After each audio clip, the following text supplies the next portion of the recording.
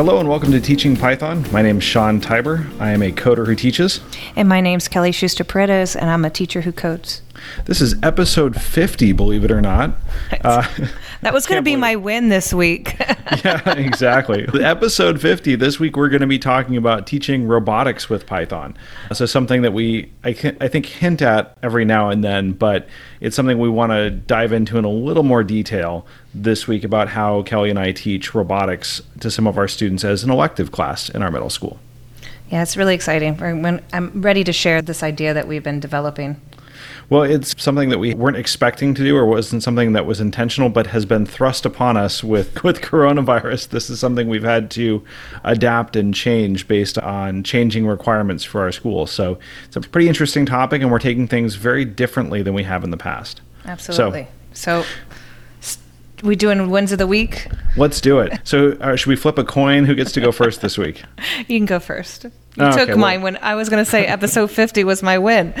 Yeah, that is a pretty big win. I think this week for me, the win has been the smart classroom project I've been doing on the side as my kind of productive procrastination when I need a break from doing other things is shaping up really nicely. And essentially what I've done is use the Python-based Home Assistant project running on a Raspberry Pi to automate things in the classroom and annoy my teaching partner. I was going to say that lots of yeah boys and yeah boom or whatever you've been making Alexa say. It's funny. Yeah. So what I've done is basically added some sensors and some components to our classroom that will actually react to different things that are happening. So the one that I started this whole project on is making it so that our hand sanitizer dispenser does something fun and interesting that encourages students to sanitize their hands more frequently, because I was noticing that my students weren't really using that, even though it was right there. And in order to promote that, instead of yelling at them, I wanted to make it something that was fun and delightful and surprising for them. So I took apart the hand sanitizer, hooked up an ESP8266 Wi-Fi chip to it so that every time the dispenser triggers, it makes a lamp in the classroom flash colors, and Alexa will say one of 15 or 20 different random phrases. I did have to put a mute button on it for Kelly so that she could mute Alexa, but it makes it so that students want to come in and see what Alexa will say next, and I'm seeing a lot more usage of the hand sanitizer now that we've put that in place. Absolutely, and my sixth graders are starting to use it now that they know what happens with it. So it's pretty cool, I have to say. I have to say it's pretty cool, even though I don't want to encourage you anymore. Oh, just wait. There's going to be more. It's when my Google starts saying things, then we're really going to be fighting. Exactly. It's fun though. Yeah, definitely. So my win is not really mine, but I like to claim it. I had my first sixth grader complete the entire Newbie Bytes from PyBytes, all 25 of them. And she was very proud to say that she only cheated and looked at the solution twice out of the 25. And it was at the very beginning when she didn't realize that she probably shouldn't. And she finished it quick for a sixth grader, brand new to coding, just went through it and pretty much did it all by herself. And it was so amazing.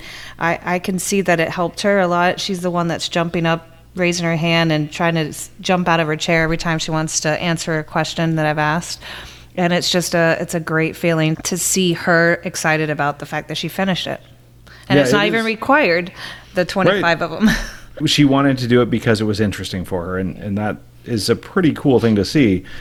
I think there are some students who, once they get the hang of it, and there's certainly a learning curve, not necessarily for the Python, but for that process of reading challenges, trying to solve the problems, and then testing solutions and a variety of approaches until you get it right, that seems to just resonate with some students. And it takes every student a different amount of time to figure out how they can do it. Yeah, I think the one thing that I really like out of these code challenges, besides the fact that they learn Python, is that reading process, that slow down effect that they have, where they have to really sit there and read and dissect everything that's going on. And some of the Newbie Bytes have longer passages than the other ones. And it's nice just to see how they can get the information from slowing down and reading. So it's pretty cool. Yeah, and I always encourage them, if you're not getting it, slow down and read it out loud. And then after every paragraph, ask yourself the question, what did I just learn? What do I not know from this? And how do I improve that knowledge, or how do I address any gaps that I have in my knowledge? And by chunking it up into smaller pieces and spending a little bit more time focusing on each section, their comprehension just goes way up. And I think it goes back to that same thing that you were teaching me last year, which is that reading for comprehension is a skill. It's not necessarily something that's intuitive. It's a skill, and like any skill, it can be developed and taught. Absolutely. Absolutely. So fails, we were talking about this before we started recording. I don't know about you, but everything this week just went perfectly. Batting 1,000. I'm never telling you anything before we talk about podcasts. That was totally my line that he just stole. God. So nothing for you, no fails either? There's always something. There's always something to learn from, something that's not working right or that needs some work. And whether it's supporting one of the other teachers and something doesn't go right, or we miss a step in the process, at this point, I think we're into this groove of, yeah, there are things that are not going to work, and we just move on past it. So nothing this week that stands out. It's, everything that came up, we've been able to solve. Yep. And I don't think I learned from any of my mistakes this week, so it must not have been a fail. So a fail that I can claim. I didn't realize if I did have one, so we'll see. I'm sure there'll be plenty of opportunity next week for some more fails. I'm sure something will come up. It's always a brand new week. Awesome. So let's get on with this. So something that failed before this week is that we are no longer able to participate in robotics competitions except for virtually. As a result of coronavirus, our school has put in place a policy that there's no field trips, there's no travel competitions, nothing where we can go take our students to what we've done in the past, which is to go to a gymnasium somewhere on a Saturday or an outdoor space and make robots compete and try to see who has the best robot, with particularly the first Lego League. It's a blanket policy. There's really no robotics competitions we can do this year. So we had to dramatically rethink what we're doing for our robotics class. And Kelly, you were the driving force behind this. You were thinking about what can we do, how can we make this work? And a lot of this has been shaped by some of those early conversations that you started with me about what are we going to do and how's this going to work? Yeah, I've been playing around with that idea with the microbits, built that little cardboard board last year. I was trying to get some sensors, something that was feasible for the student, something that's easy. We've tried a lot of microbit robot kits, and there's something, as much as I love the robot kits, I also don't really like them. I hate the whole box and go thing, and everybody's doing it. Everybody has the same robot. So we started toying around with the idea, and I really just want to build a robot wars, reenact the robot wars with these microbits and have this student agency for the kids where they can build something of their own. Kind of like with Legos, although Legos always tend to look the same anyways, the Lego bots. So yeah, that's where the idea was, and we've been trying to make it happen. So it's pretty cool. Yeah, to me, I think the key was really when we were doing Lego robotics or other kits and everything, there's a certain amount of foundational knowledge that's just skimmed over, right? Like we're going to assume that the kids don't need to know about servos, or they don't need to know about sensors, or what they will learn. We're going to abstract a lot of that away for them, and we're going to make it really easy for them to use. And what we're experimenting with this year is, why don't we try building some of that foundational knowledge? Let's go back to the foundations. Let's go back to the things that are the basics, and then build up from there, with the theory that if our students really start to grow their knowledge of how a robot moves, how it senses, how it processes information, that when we go back to competitions in future years, our kids will have all this rich foundational knowledge that they can build upon that they haven't really had in the past, because we've been focused on the competition or the project or all of the things that are really the deliverables and not the foundations. Yeah, and I think that's one of the key things that we've gained from not doing the first Lego League. And as much as I love the projects and the core values and everything, we have a little bit more time to focus just on the engineering and the design. And and everybody's doing it and everybody's coding. And I liked how we spent a lot of time in the beginning with this foundation of going through and asking, what is a robot?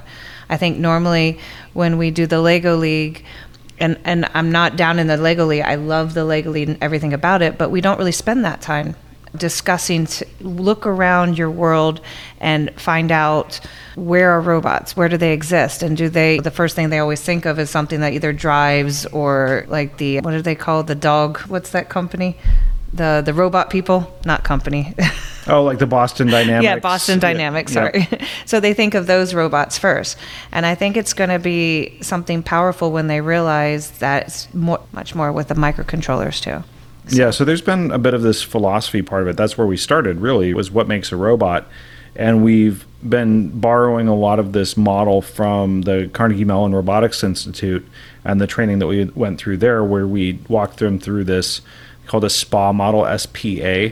So sensing, processing, and action, that a robot senses its environment, it processes that information according to some programming, and then it takes action as a result, and then just cycles through that hundreds, thousands, millions of times a second.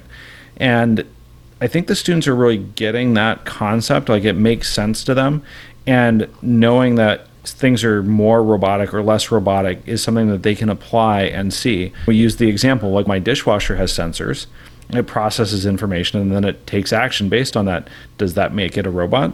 A little bit, maybe not a lot, but a little bit. So we start with that really basic foundational knowledge and work our way up from there. Yeah, that's pretty cool. So we've been implementing a lot of various skills, and we have this all kind of mapped out. A lot of people ask us, how do we design our curriculum? Sometimes it starts, well, almost every single time, it starts with a huge idea of what we want them to learn. We want them to obviously learn coding and Python. We are making an exception for the sixth graders who haven't had computer science yet and still use the MakeCode, because we want them to be able to be successful. But we definitely want to focus on the Python and the coding. And we wanted to implement your passion. One of your passions is the 2D, 3D printing and building stuff that they or making stuff or designing stuff that they create and that they can have moving around. And it's theirs, something that they enjoy.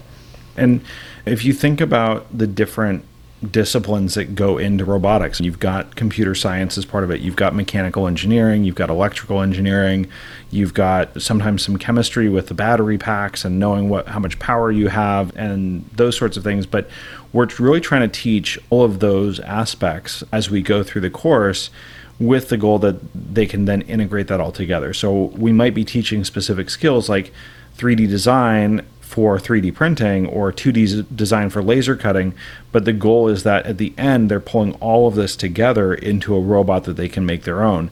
And it doesn't have to be anything spectacular. In fact, sometimes a really bad robot can teach you a ton about how things should fit together. Yeah, and I hope we're not being too eager about it, and hopefully we can get this done. We do have a whole year for robotics, which is so amazing. So I feel like we can get a lot of stuff accomplished. But it's definitely going to be a fun process. Definitely going to be a fun process. So where did we, going back into what we've just accomplished in the 7 weeks, we talked about robot design, like Sean said. We talked about the SPA. I like saying the SPA. And now we're getting into just playing around with certain things. And this is really cool because I really don't know a lot about the electronics part. And so it's like a learning process with me. And we started with servos. You want to? Yeah. So we're working with microbits because they're pretty ubiquitous. We have a lot of them, and there's a lot of things that can connect to them. So we're using microbits as our preferred microcontroller at this point, and we are working with servos as our first piece of connected electronics to it. We went and got, we have probably 100 of these little micro servos that cost maybe $1 each or $1.50 each. They're very inexpensive, but we can pair them up with a microbit and a little breakout board for the microbit that allow us to connect it up with jumper wires. And so just this act of how do we turn a servo, how do we move it to a specific position, has actually uncovered a lot of different concepts. We have to make a circuit, right? Like we have to power the microbit. So we're talking about, here's your circuit that you have to connect. Why does it have 3 wires instead of just 2? Like we have a red and a black. Okay, a lot of kids have been familiar with that from other projects or batteries or other circuits that they've made, but why does it have a third wire? So then we start talking about sending a signal to the servo to give it positioning information. How do we do that? We have to send pulses to it. So we're going through this whole discovery process together. And admittedly, like you and I are probably 2 steps ahead, maybe 1.5 steps ahead of the students in terms of our own learning. We're learning it to be able to teach it. But these tasks of how do you hook up a servo, how do you make it move, are uncovering a lot of these other, pieces or knowledge that we have to teach to start from the basics and work our way up. Yeah, and I think what I really like, though, also about this whole process, as you were talking, I was sitting there thinking about this, it is so tangible for other teachers in terms of financial cost. I think our most expensive item is maybe a breakout board and the microbit itself, but everything else is piecemealed, which is a lot different than if, say, you go and buy a robot kit offline that has, 2 wheels, a motor, a plate, a microbit, maybe. No, some of them don't even come with microbits, so you have to buy the microbit on top of it. But they don't really have a lot to it, maybe a couple lights or definitely an ultrasonic sensor and stuff. And we are now allowing it so that kids can build whatever they want. And I don't even know what they're going to bring to us on the table. As I was packing the bags, I'm throwing in sensors in there, and I'm like, I don't know what this sensor does. I'm going to throw this one in for the kids, and we're going to see what happens. I think it's pretty cool. Yeah, and there's a ton of things that we can do, especially with 3D printing. So our students can work with Fusion 360 or Tinkercad or a variety of different programs.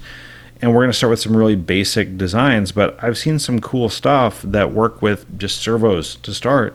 But there was a servo mechanism that would let you attach it to a light switch, and so you could turn the lights on and off in your room. It's not really robotic, but it's a great stepping stone towards a robot design where you could have some sort of sensor that tripped the lights to go on or off in your room as needed. It's a pretty cool way of getting things going for students, and they can think about it, design it, print it.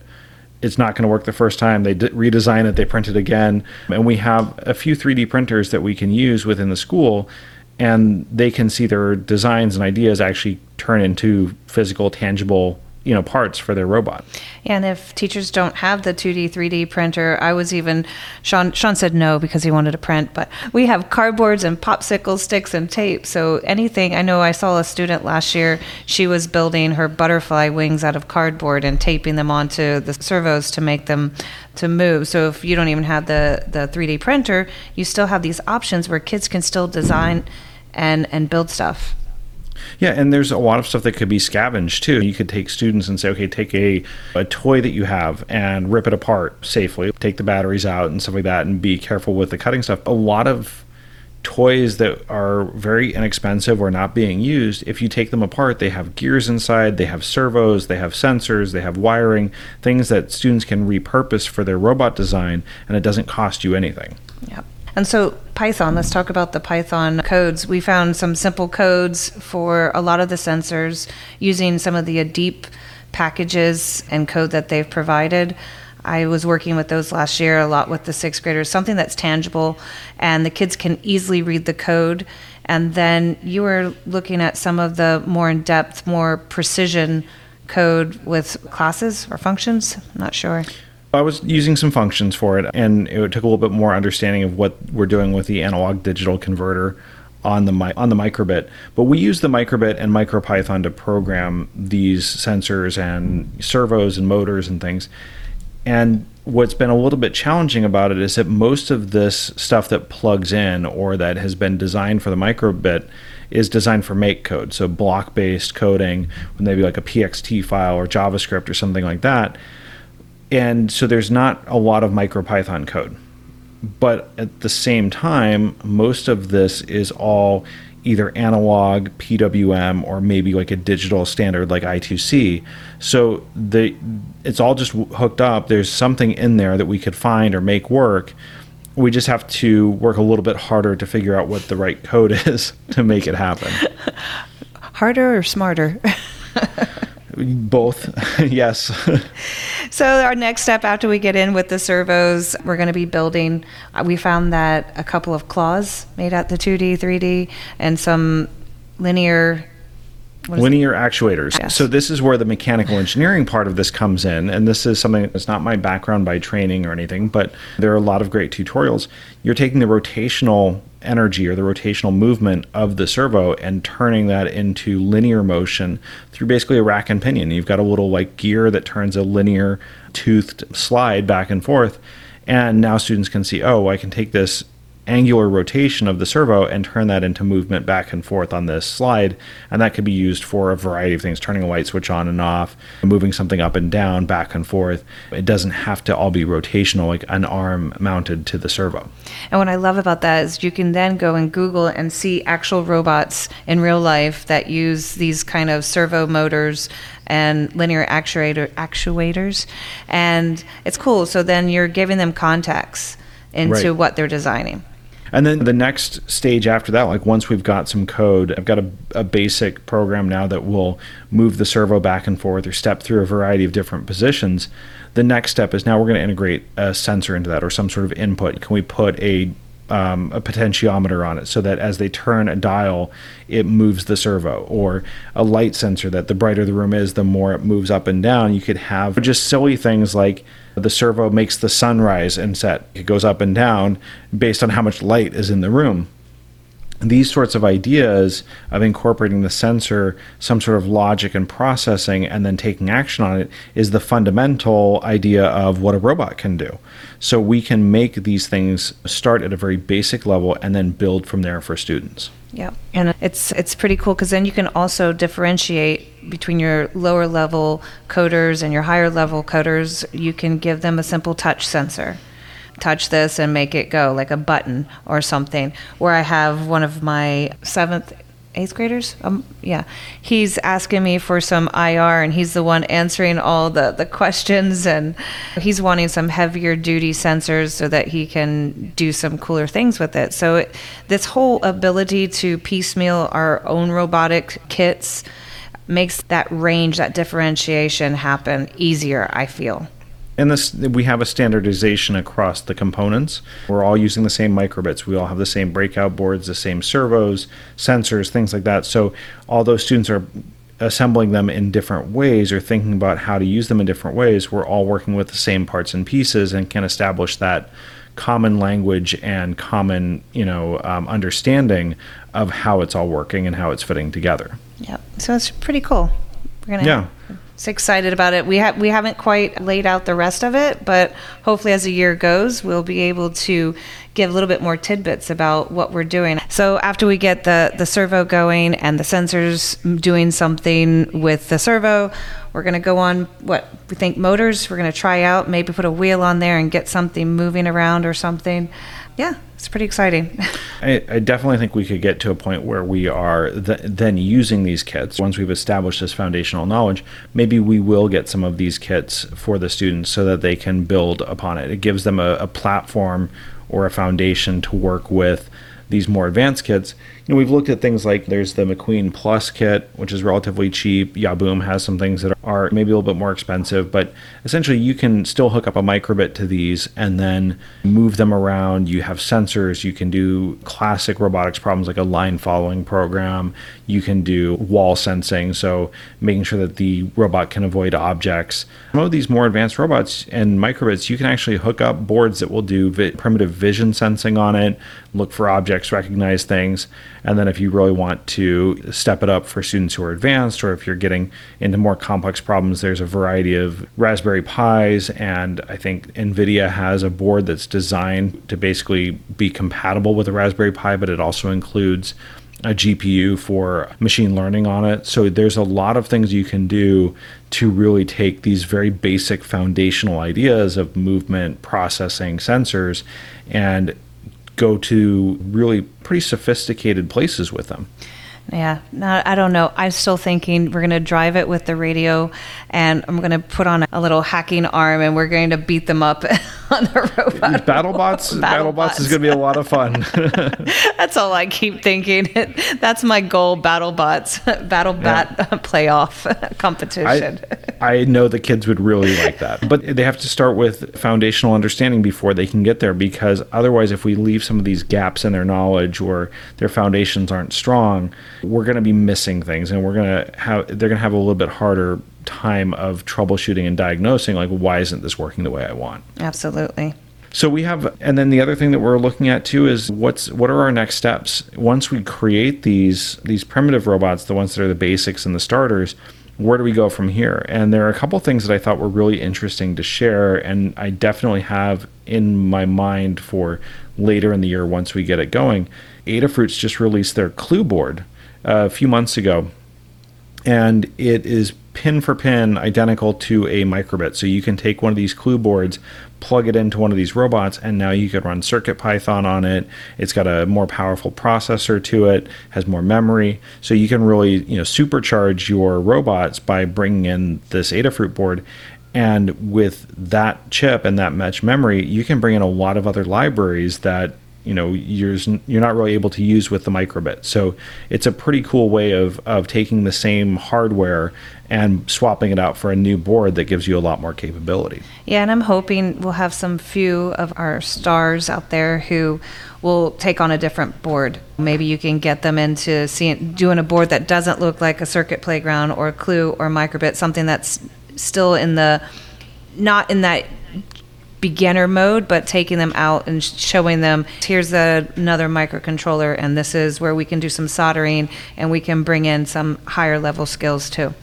Yeah, I know a lot of our students are really looking forward to soldering again, so hopefully we can make that happen for them as well. Absolutely. It's a great exercise. It makes me think, though, I didn't even think about this, but you were talking about Circuit Playground boards, and that made me think the Cricket board from Adafruit is also a really great choice here because it has motor attachments, servo attachments. It has a lot of places where you can connect things and immediately start using these pieces of hardware in CircuitPython and other places. So that's another one that we should probably add to our list. We have several of them hanging around that we can use, and we can build some robots based on those. Absolutely. Exciting times. Yeah. It's a little bit of a short episode. We're trying to keep this brief. It's still early days for us with our robotics. Lots of questions that we're still trying to answer and address. But I think this is a little bit of a glimpse into where we're heading with our robotics program this year. I don't know that we're going to end the season with a trophy like we have in some years past anyways. But I think better would be having our students get a better grasp or a deeper understanding of what really goes into making a robot, so that when it comes to future years or upper school or more advanced robotics, they are ready to go and feel very confident in their abilities to make more complex robots and more sophisticated solutions to problems. Yeah, and if anybody out there has used the microbit to make their own robots, and we're not talking about the kits because we have those, but where you have allowed this agency, this student design to happen in your classroom, just send us a tweet or send us a message, because we're always eager for more ideas of things that worked, things that didn't, although we need some epic fails to talk about later. But yeah, send us some information our way and we'll be happy to look at it, share it, discuss it, whatever. So just to recap, we are in a very different year when it comes to robotics. We are not able to participate in competitions the way we want to. So we're going back to basics. We're working on the foundations of our robotics program, helping our students get the skills that they need for a future year, whether it's a Lego competition, FTC, FRC, FIRST Robotics. We're really trying to help them get some foundational knowledge that they can use in the future. And it's a great opportunity for us to bring in some new skills that they maybe haven't used in the past, whether that's electronics and electrical engineering, mechanical engineering, 3D design and printing, coding. We're excited about this, and so far it's been going pretty well, and the students are definitely getting into it. I think the students are very engaged compared to what they could have been. We have students who are distant learning, students who are here, and everyone is really diving in with both feet to figure this out. Absolutely. So cool. All right. That's where we are. That's where we are. So it's more of an update, and we'll keep you posted throughout the year. For us, if you'd like to get in touch with us, you can always visit our website at teachingpython.fm. You can tweet to us at teachingpython. Kelly is Kelly Pered on Twitter. I'm SM Tiber on Twitter and S Tiber on Flickr, if anyone's still using that. I was wondering if you're going to come up with a new one. Yep, Next one's our Pinterest board. I don't know what I have on my Pinterest board. Maybe we should do a robotics Pinterest board. Yes, done. Okay, we'll start doing a robotics Pinterest board, and we'll share that with everyone. It should be fun to see the things we're looking at. We've got links to some of the kits that we're using as well. So for Teaching Python, this is Sean. And this is Kelly, signing off.